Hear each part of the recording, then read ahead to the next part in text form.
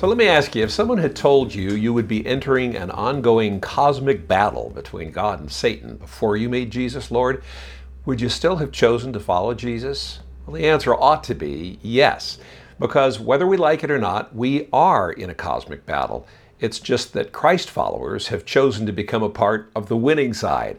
And in doing so, we've been given weapons of spiritual warfare and a pretty wonderful spiritual armor to protect us and help us to fight so that we can win.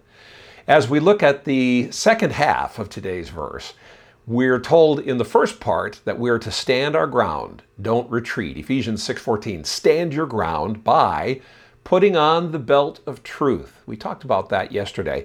And then putting on the body armor, or as the King James Version says, the breastplate of God's righteousness. Paul informs us that we have a body armor available to us. Maybe in today's context, we would call it more like a Kevlar vest of God's righteousness.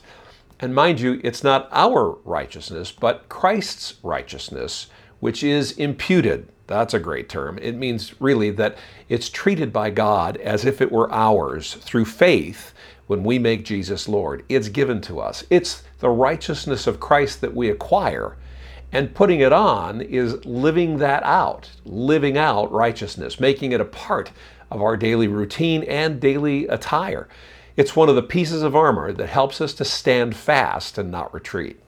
Righteousness is right living, living right, which we learn and practice from the truth of God's Word. Living righteously requires that we know God's truth, which is an expression of His righteousness, and through obedience and intentional discipline, living that righteousness out. We can infer from Paul's writing that not putting on that body armor of righteousness might lead to an inability to stand firm and maybe even to retreat.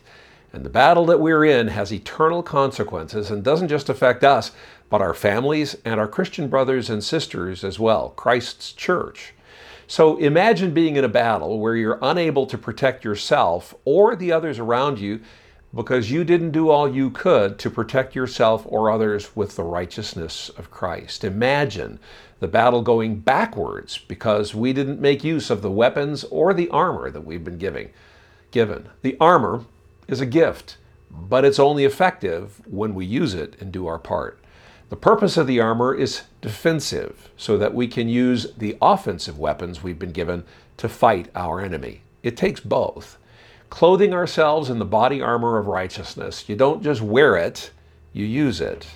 We fight the battle, we stand firm by putting on that righteousness as if it were a Kevlar vest, which means we take it wherever we go.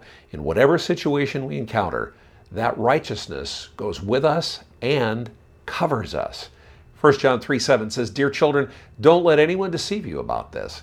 When people do what is right, it shows that they are righteous, even as or even like Christ is righteous." That's the standard of righteousness that we're to wear. So, two great pieces of spiritual armor, the truth and righteousness. No retreat for the Christ follower. So stand, put them on every day and stand.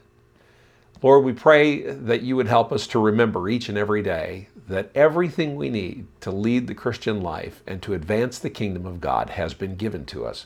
We just have to make use of it. Lord, we pray that you would remind us of that and help us to do it each and every day. In Jesus' name. So keep on standing and keep the faith.